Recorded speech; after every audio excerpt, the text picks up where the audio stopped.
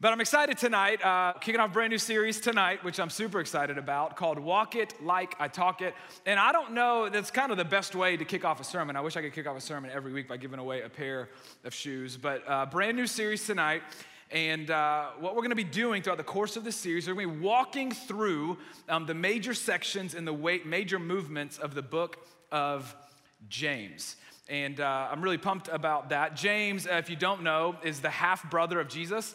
He's the brother of Jesus, but he's the half-brother of Jesus because, Mary and Joseph didn't, And so, this is not middle school. They did not have sex to get Jesus the baby. And so he's a half-brother, you know what I'm saying? Your family tree, you following me? Anyway, so the half-brother of Jesus, though, grew up with Jesus. And here's the crazy thing, and if you aren't sure what you believe about Jesus, one thing I always tell people, I've used this on an Uber driver before, is that Andy Stanley, our senior pastor, always says this, that can you imagine trying to convince your sibling that you're the savior of the world? Well, Jesus convinced James. James became convinced that his brother was the savior of the world. And so he wrote this letter. And here's the main point and kind of the big overarching idea of why James wrote this letter. James wanted to challenge Christians. He wanted to challenge Jesus followers to actually live out the faith that they professed. James is full of practical, this is what it looks like to actually walk out your faith. James wanted to step on the toes of Jesus followers who professed Jesus with their lips but failed to live it out with their lives. In other words, Jesus wanted to challenge Jesus followers to walk it like they talk it.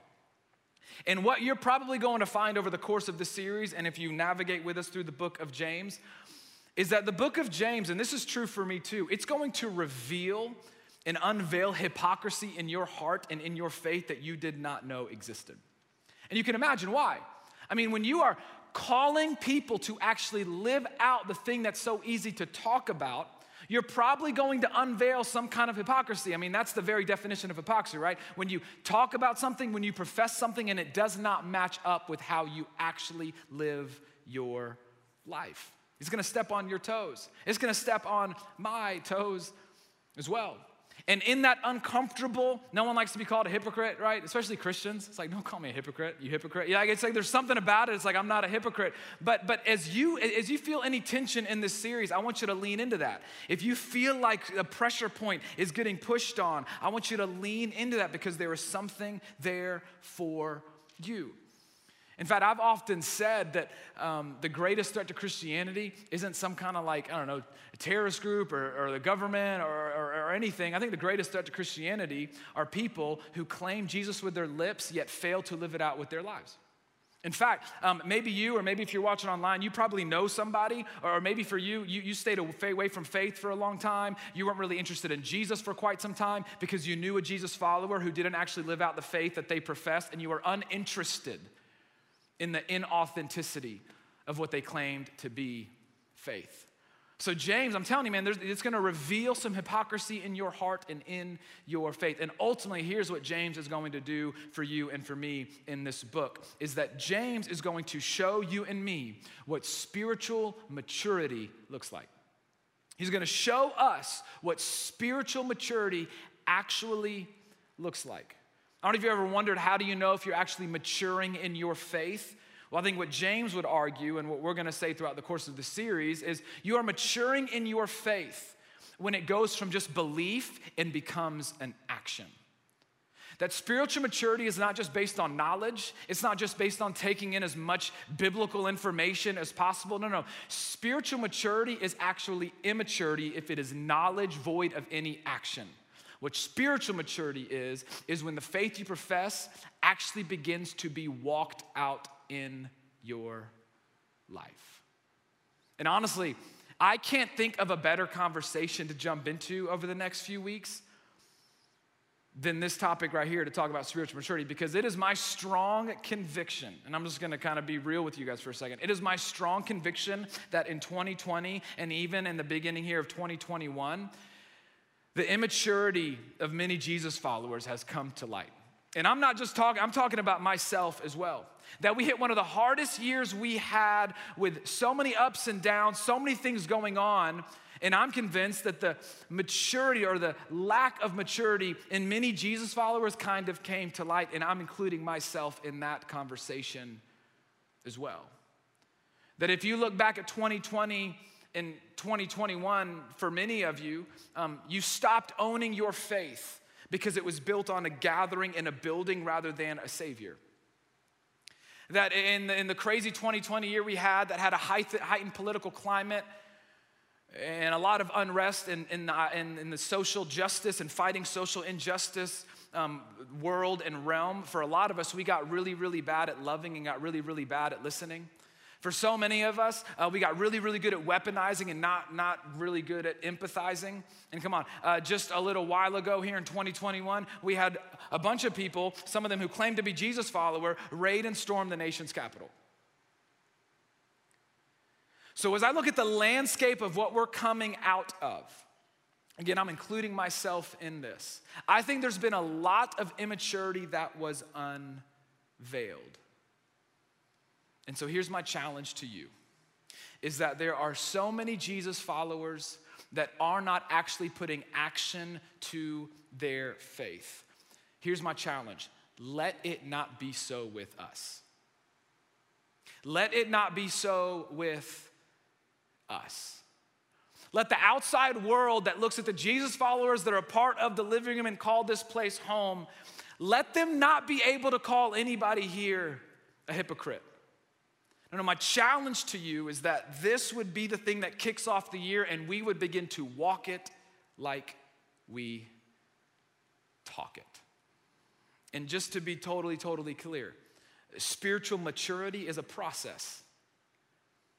And all of us, including myself, the professional Christian with a microphone, is a work in progress. There's nothing wrong with being a work in progress. I just want us to lean in and to dive in and to be honest about where we are and figure out what those steps are that we can actually begin to take. So that's where we're going over the next few weeks. Walk it like I talk it. Y'all didn't know that Migos was in the Bible, did you? Yeah, that's right. Where y'all think they got it? They got it from James. I'm just kidding. That'd be cool though. Where we're going tonight, we're going to be in James chapter 1. We're going to kind of somewhat go chronologically through the book of James. We'll kind of hop around just a little bit, but we're going to hit most of the major sections, and we'll be in James chapter 1 today. And we're kind of going top rope. What James talks to us about today and where we're going to jump into in James chapter 1 and what he wrote, it's really tough. It's really hard. It's not easy teaching to digest or to take in, but here's what we're going to be talking about for the next few minutes, and what James talks about in James chapter 1 is, what should the response be of a Jesus follower in the face of adversity? And again, I can't think this is perfect coming out of 2021. Like, what should the response of a Jesus follower be whenever life doesn't go the way that we had hoped? What should the response be of a Jesus follower whenever life gets difficult, whenever you face a trial? And again, I can't imagine a better conversation coming out of 2020, because for so many of us, we walked through more craziness in 2020 than we had in our entire life. What should the Christian response be? As a Jesus follower, what's my response to trials and adversity? Right, I mean, you know this, that how you respond when life doesn't go your way, it is certainly a sign of maturity. And we get better at it as we get older, right? I mean, like when you were younger, like Harper, my 2-year-old, like whenever she doesn't get her dessert or get more dessert, right? That's life not going her way, and she throws a tantrum. That is an immature response. But guess what? She's a 2-year-old. She gets to have an immature response. When she gets older, like us, we're not gonna throw a tantrum whenever we don't get 2 cookies from Chick-fil-A because we only paid for 1. You know what I'm saying? So we learn how to appropriately respond to things, and that is growth and that is maturity. I have learned, because of the Holy Spirit in me, how to appropriately respond whenever someone cuts me off and me driving doesn't go my way, right? There are all these things. For some of you, there are things that have happened in your life. You didn't get a job, or you didn't get accepted here, or things didn't work out the way that you had hoped they would. And in some instances, you responded well, and then in some instances, you didn't, but you learned something. You learned something about yourself. And here's what I found so fascinating is you and I, we typically tend to admire people that respond well whenever life doesn't go their way. We respect people. We're like, man, So mature that they responded that way. Like there's something about them whenever we see people, it inspires us whenever they respond well when life doesn't go their way. So what we're gonna talk about for the next few minutes is how are we supposed to respond? How are we supposed to respond whenever life doesn't go our way? James chapter 1, verse 2, James, the very brother of Jesus, writes this: consider it pure joy. Consider it pure joy, my brothers and sisters, whenever you face trials of many kinds. I don't know about you, but this is the complete opposite for me. When I am facing a trial, I consider it pure joy when I'm done with it. I consider it pure joy when I can avoid it. What James is saying is, no. In the face of it, I want you to consider it pure joy. That's tough. That's not an easy thing to swallow. We're just like, oh yeah, no, it makes sense. Yeah, I'm good with that. No, that's difficult. Because our default response to difficulty and to trial is not to consider it pure joy. And he casts a wide net. He says, trials of many kinds. It could be some kind of tragedy. It could be some kind of financial trial. It could be loneliness. It could be some kind of breakup that threw you for a loop. It could be you not getting the interview you wanted, or not getting the job that you wanted, or you not getting into the school that you wanted, or maybe your parents ended up getting divorced. I mean, whatever trial you can think of that you've gone through or could go through, when life doesn't go your way, he says, the way that I want you to face it, I want you to consider it pure joy. Why? Well, we have to understand first what James isn't saying to understand what he is saying. James is not saying, hey, as a Jesus follower, whenever you go through hard times, you just need to smile like a Chick-fil-A employee. Y'all know what I'm talking about, man. You could spell a whole thing of Chick-fil-A sauce on their shirt. Like, oh my gosh, would you like another? They're so nice. I meant that as a positive. He's not saying you just need to smile and be happy whenever things don't go your way. He's not saying you just need to fake it until you make it. That's not authentic at all. That's not the way that we're called to live. No. James is not saying that joy is the same as happiness. That's kind of point number one. I want you to write it down, is that joy is not the same as happiness. And so to understand where James is going, you've got to get this. Joy is not the same as happiness. Happiness describes an emotion. Happiness describes an emotion. Emotions are constantly changing. Emotions go up and down. You can wake up in a bad mood tomorrow just because it's a Thursday and you haven't even seen anybody yet. Emotions are constantly changing. They're constantly swaying. They're up and down. And we can't always trust our emotions. Our emotions aren't bad. But isn't it true that there's sometimes when it's like, oh, I don't need to have an emotional reaction? There are times when I get really upset with something or with somebody, and I've got to wait to go have a conversation because I'm too fired up to have a conversation. My emotions are going to do the talking, and I know that will not go well for me or for them, and I'm going to say some things that I'm going to regret. Happiness is an emotion, and emotions are constantly changing. But joy is not an emotion. No. Joy describes a state of being regardless of your emotion.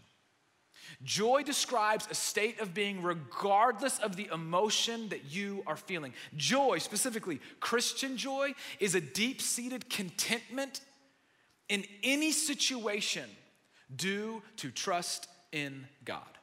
I'm gonna say that again. Joy is a deep-seated contentment in any situation because of a trust in God.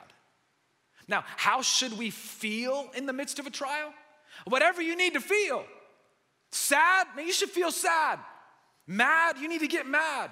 Frustrated, disappointed, whatever you're feeling isn't bad, and James isn't telling us not to feel the things that we should feel. In fact, man, if you go through difficulty, whenever things don't go your way, and you are not expressing the feelings that you probably should be feeling, I've probably got some concerns. God created you and I with emotions. God isn't afraid of your emotions. He isn't even afraid for you to let him know how you feel about your emotions. Go read David in the Psalms. That man was brutally honest with God. God's not afraid of your doubt and of you bringing your honesty to what you're feeling to him. Joy is not the same as happiness. What James is not telling us here is how to feel. No, he's telling us how to think. That word consider, it means to think. And joy is not rooted in an emotion, it's rooted in what we know to be true about God. What James is trying to do is to get us not to feel differently about trials, but to think differently about trials. That we can have joy during trials, not because of what is going on around us, but because we know what is true about the one, about the God that is with us. Massive difference between joy and happiness. That James isn't commanding you and I on how to feel. He's commanding us on how to think. He wants us to have an adjustment to our attitude as we face a trial. He wants us to change the way that we think about the trial. Why? He goes on, he says this. Consider it pure joy, my brothers and sisters, whenever you face trials of many kinds, because you know that the testing of our faith produces perseverance. The testing of our faith produces perseverance. He goes on, let perseverance then finish its work so that you may be mature and complete, not lacking anything.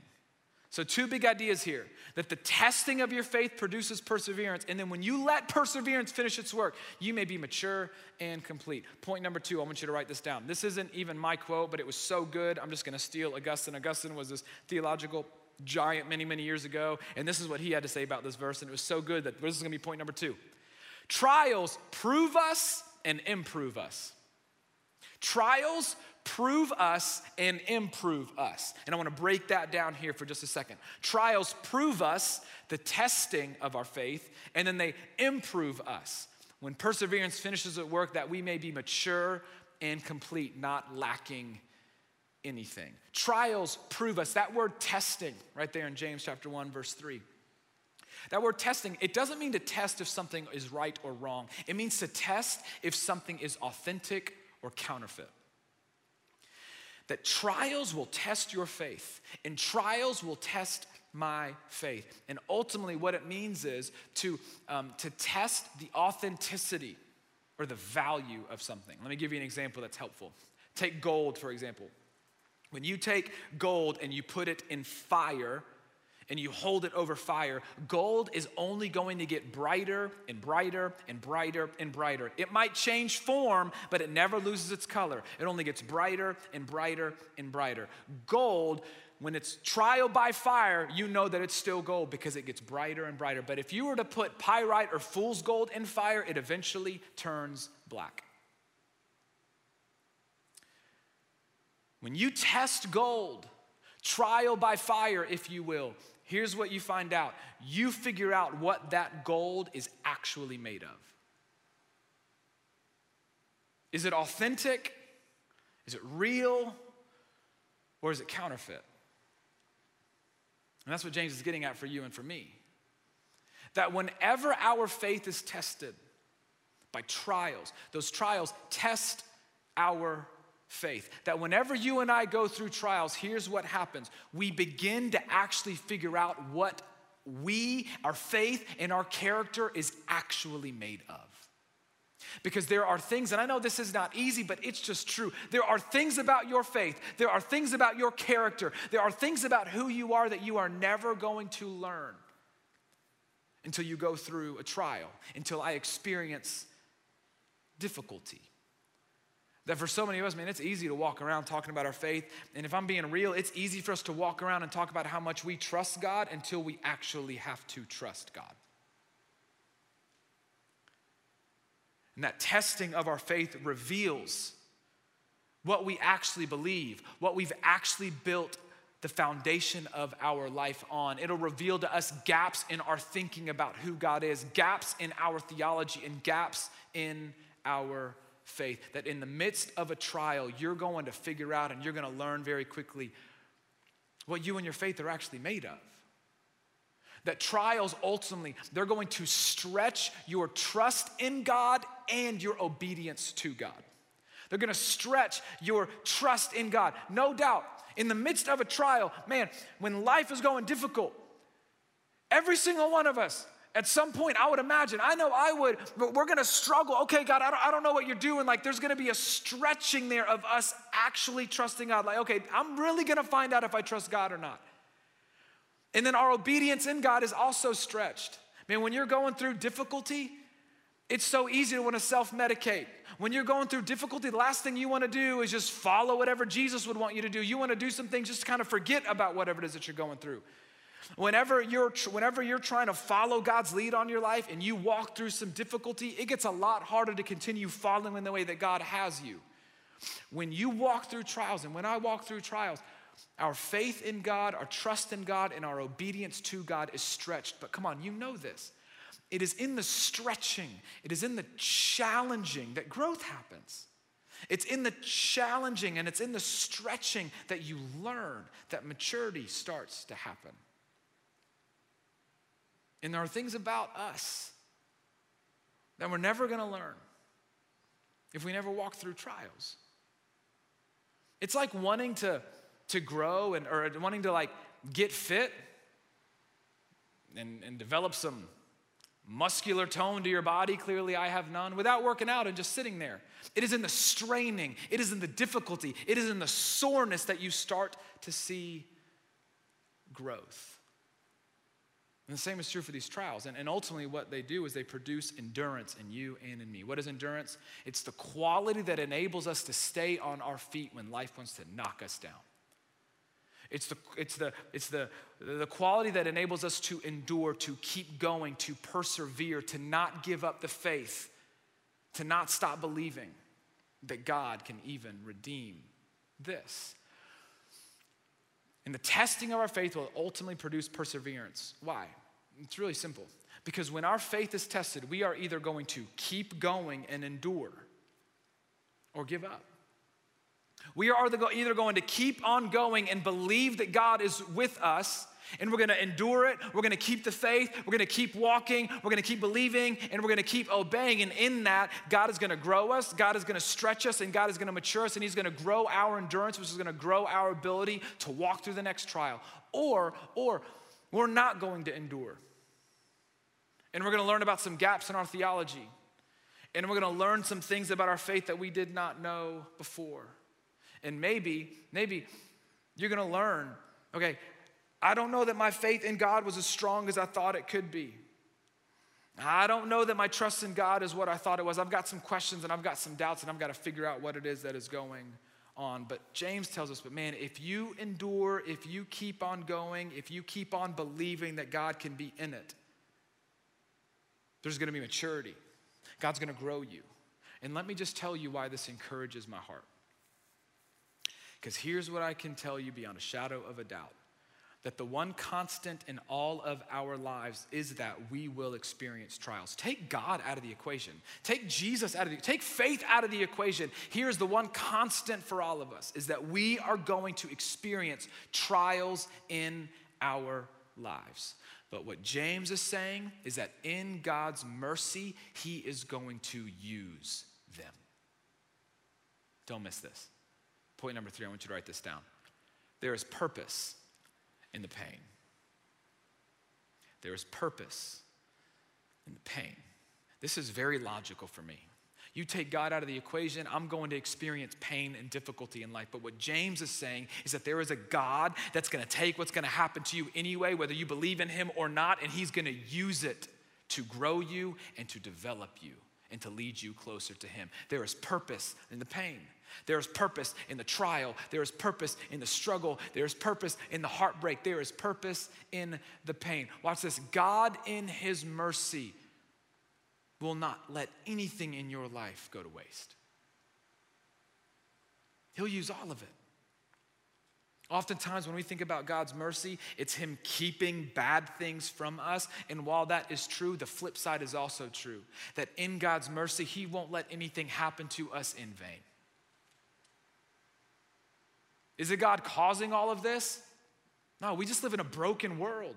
We live in a broken world marred by sin, and it is not as it should be, and it won't be until Jesus comes back to make all things right. But God in his mercy will not let us go through trials and experience difficulty in vain. He's going to use it. That encourages my heart. Gives me hope. I've had my fair share of surgeries. Both of my ACLs are torn. Broke a collarbone, got a metal plate in there. Y'all know all about my kidney, had my gallbladder removed. I'm like, can I get a warranty on this body, God? You know what I'm saying? Like, I got some defective parts for real. I'm running out of organs and stuff. My new ACLs, though, are better than the ones God gave me. But I've had my fair share of surgeries, and the interesting thing about surgeries, man, like you go in for a surgery, and if you've had a surgery, you know this. Recovery for surgery is awful. It's painful. Like, I didn't have to take painkillers before my surgery, but man, I got to take some after. It's painful, and it hurts, but there is purpose in the pain because the surgery fixed what was broken. I'm here to tell you that there is purpose in the pain. That when you put your hope in Jesus, there is purpose in the trial. And what God might be trying to say to you in the midst of it is, hey, I'm going to use this to give you a bigger picture of me. I'm going to use this to grow you into who I called you to be. God might be saying, hey, I'm going to use this to mature you for that marriage one day, for that leadership opportunity one day. I'm going to use this to mature you to step into that moment of influence. I'm going to use this to mature you so you can step into that opportunity and be ready for it. God might be saying, hey, I'm going to use this to allow you to reach your fullest potential. And man, I'm telling y'all, for some of you, God might be saying, and maybe for all of us, hey, listen, you're going through this, but I'm going to give you an understanding and I'm going to give you compassion necessary for you to help someone else that's going to go through this later.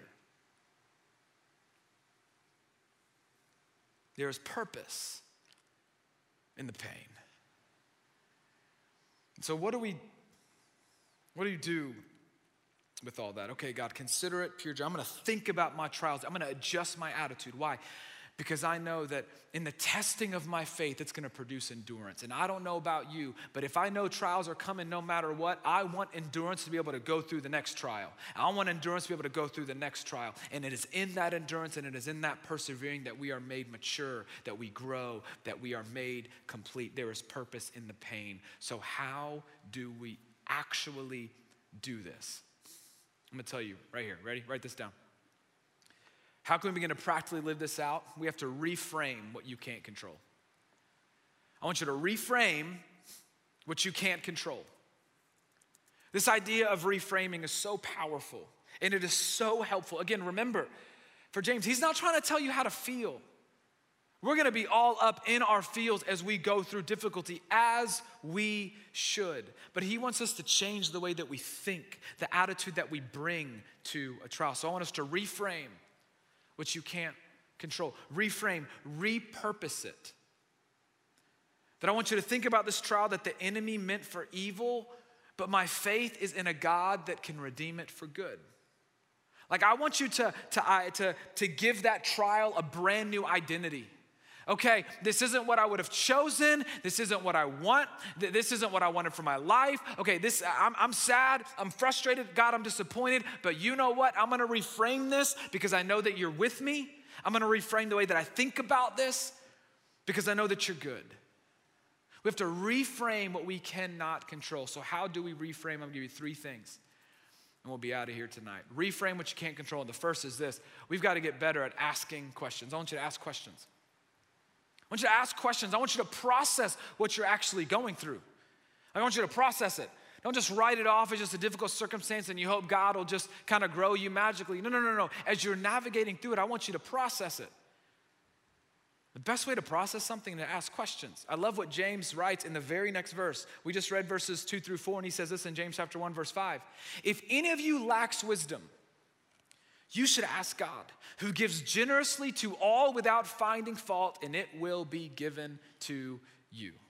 I love this. He talks about consider it pure joy. And if you lack wisdom, you need to ask God. My favorite thing about this is James is giving you and I permission to struggle. He's giving you permission to struggle. He's giving you permission in the midst of a trial. It's not, okay, Samuel said consider it all joy. Okay, I'm going to consider it pure. No. There might be a trial, there might be a season, there might be a difficulty where you are going to struggle to remember what James wrote in chapter 1, verse 2. And what James is reminding you and me here is that God isn't a heavenly father that is looking at you, just waiting for you to get it right, and he's gonna be mad at you for when you get it wrong. He's okay with the struggle. And so James says, hey, listen, if you're in the midst of a trial, if you're in the midst of some difficulty, and you're having a hard time kind of piecing all this together and figuring out what you should and shouldn't be thinking, ask God to give you wisdom. Not wisdom as to why this is happening, but ask God to give you the wisdom that reminds you trials are a part of life. That reminds you God is always with me. That reminds you, okay, I know that God's gonna use this to grow me. I don't know why it's happening, but God's gonna use this to challenge me. I don't know how God's gonna ultimately lead all this out, but I know he is going to work something for my good in his glory. James says, as you're navigating difficulty and you're struggling to keep going, ask God for the wisdom to see things as he sees things. Ask God. Tell him how you're really feeling. Here are great questions that you can ask God and great questions that you can ask yourself. You ready? Write these down. What can I learn from this? Force yourself to process it, as difficult as it is. Write this out in your journal. What can I learn from this? Here's another question. How can I grow from this? Ask God, okay, God, how are you trying to grow from this? How are you trying to grow me in this? Write in your journal, how can I grow from this? Here's the third question. Who can I help because of this? God, don't let this go and be in vain. Who can I help because of this? You might not know the answer to that question until years later. It might be a son, it might be a daughter, it might be a brother or a sister or a mom or a dad or someone that you don't know yet, and you're gonna work with them one day. But who can I help with this? Who can I help because of this, God? Ask those questions. Ask God to help you process those questions. Ask God to give you the wisdom to see the trial the way that James calls us to see the trial.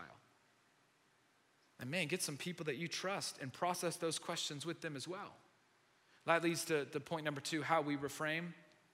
How you reframe is you don't do it alone. Don't do it alone. We were never meant to walk through life alone, and we certainly were never meant to walk through trials alone. I don't know if you noticed at the beginning of the passage, he said, brothers and sisters. And he's talking to an audience. He was talking to multiple people, and I guarantee you he had in mind communities of people that were struggling. Don't do it alone. You can't. You're gonna drive yourself crazy. God doesn't want you to do it alone. Me and my wife just recently finished, just a couple nights ago, we finished watching Ted Lasso. Any Ted Lasso fans in the house? You know what I'm talking about? It's on Apple Plus. Some of you are like, yeah, okay, thank you, that's great. Some of you are like, I can't afford another streaming service, Sammer. Okay, I get it, but it's worth it for 1 month, $5.99, $4.99, I'll Venmo you, okay? It's worth it. Ted Lasso is a great show. But the premise is basically this American football coach who goes to England to coach a Premier League soccer team. And it's hilarious. It shouldn't work, but it does. So at the end, I'm probably gonna ruin it. Try not to. Basically, there's a game where the team he's coaching, they lose, they needed to win, and the team's dejected in the locker room, they're all discouraged, and Coach Lasso comes in and he's giving this speech. I was getting emotional. I mean, I was like, man, this is killing. He said, preach tomorrow. And he said this. He said this to the team. He said, do you know what's worse than being sad?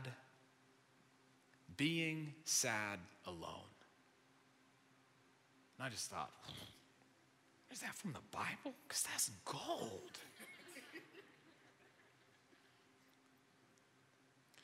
You know what's worse than going through a trial? Going through one alone. You know what's worse than navigating difficulty and life not going the way that you wanted it to? Navigating it alone. We were never meant to. It's too much to carry. That's why God created us to desire community.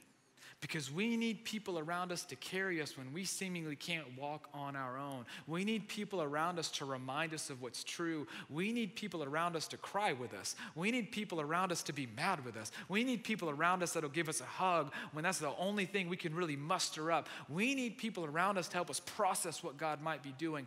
Don't do it alone. And can I just tell you, that's one of the reasons we create a space like this. We say this all the time, and man, I hope you take us up on it. I don't care how big this ministry ever gets, we are always going to operate small when it comes to you. We're never gonna be too big to not notice you. We're never gonna be too big to not have a place for you. We don't joke around when we say you belong here. We don't just say it because it's fun to say this is a home for you, a home away from home. It's not just a pithy statement to say this is family. We mean it. And for those of you in the room, you've got a community around you, and you know it for real. And for those of you watching online, maybe you've wondered whether or not I should step into community at the living room intentionally. Let me just tell you, when we open up registration in the fall, you absolutely should. Because you're going to hit a trial. And man, you can't walk through it alone, and it's going to be really, really hard, if not impossible, to reframe it alone. And then the last one. How do you reframe? You reframe by remembering the gospel. I want you to remember the gospel. Like, oh, of course you said that. No, I'm serious. Everything that we talked about tonight and everything that James wrote in James chapter 1 that we looked at 2 through 5 is useless if the gospel isn't real. Everything that James talked about is futile if Jesus didn't conquer death.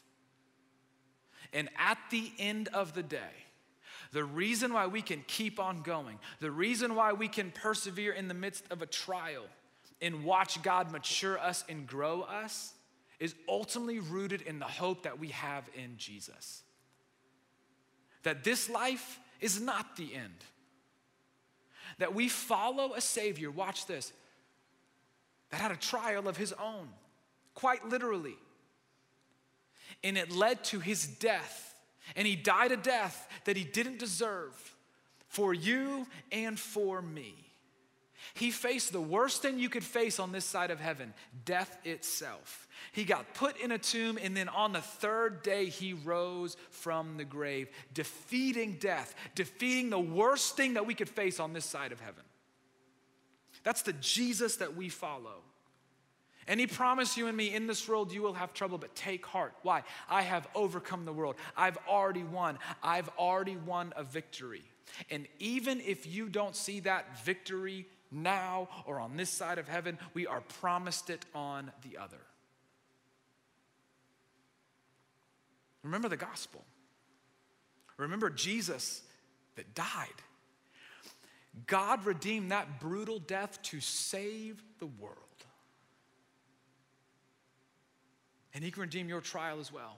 And he can grow you as well. He will do something for your good and for his glory. And ultimately, no matter how it plays out, we have a promise beyond this life. And it is with that hope that we press on. So reframe what you can't control. Just ask some questions. Don't try alone. And remember the gospel. Let me pray for us. Heavenly Father,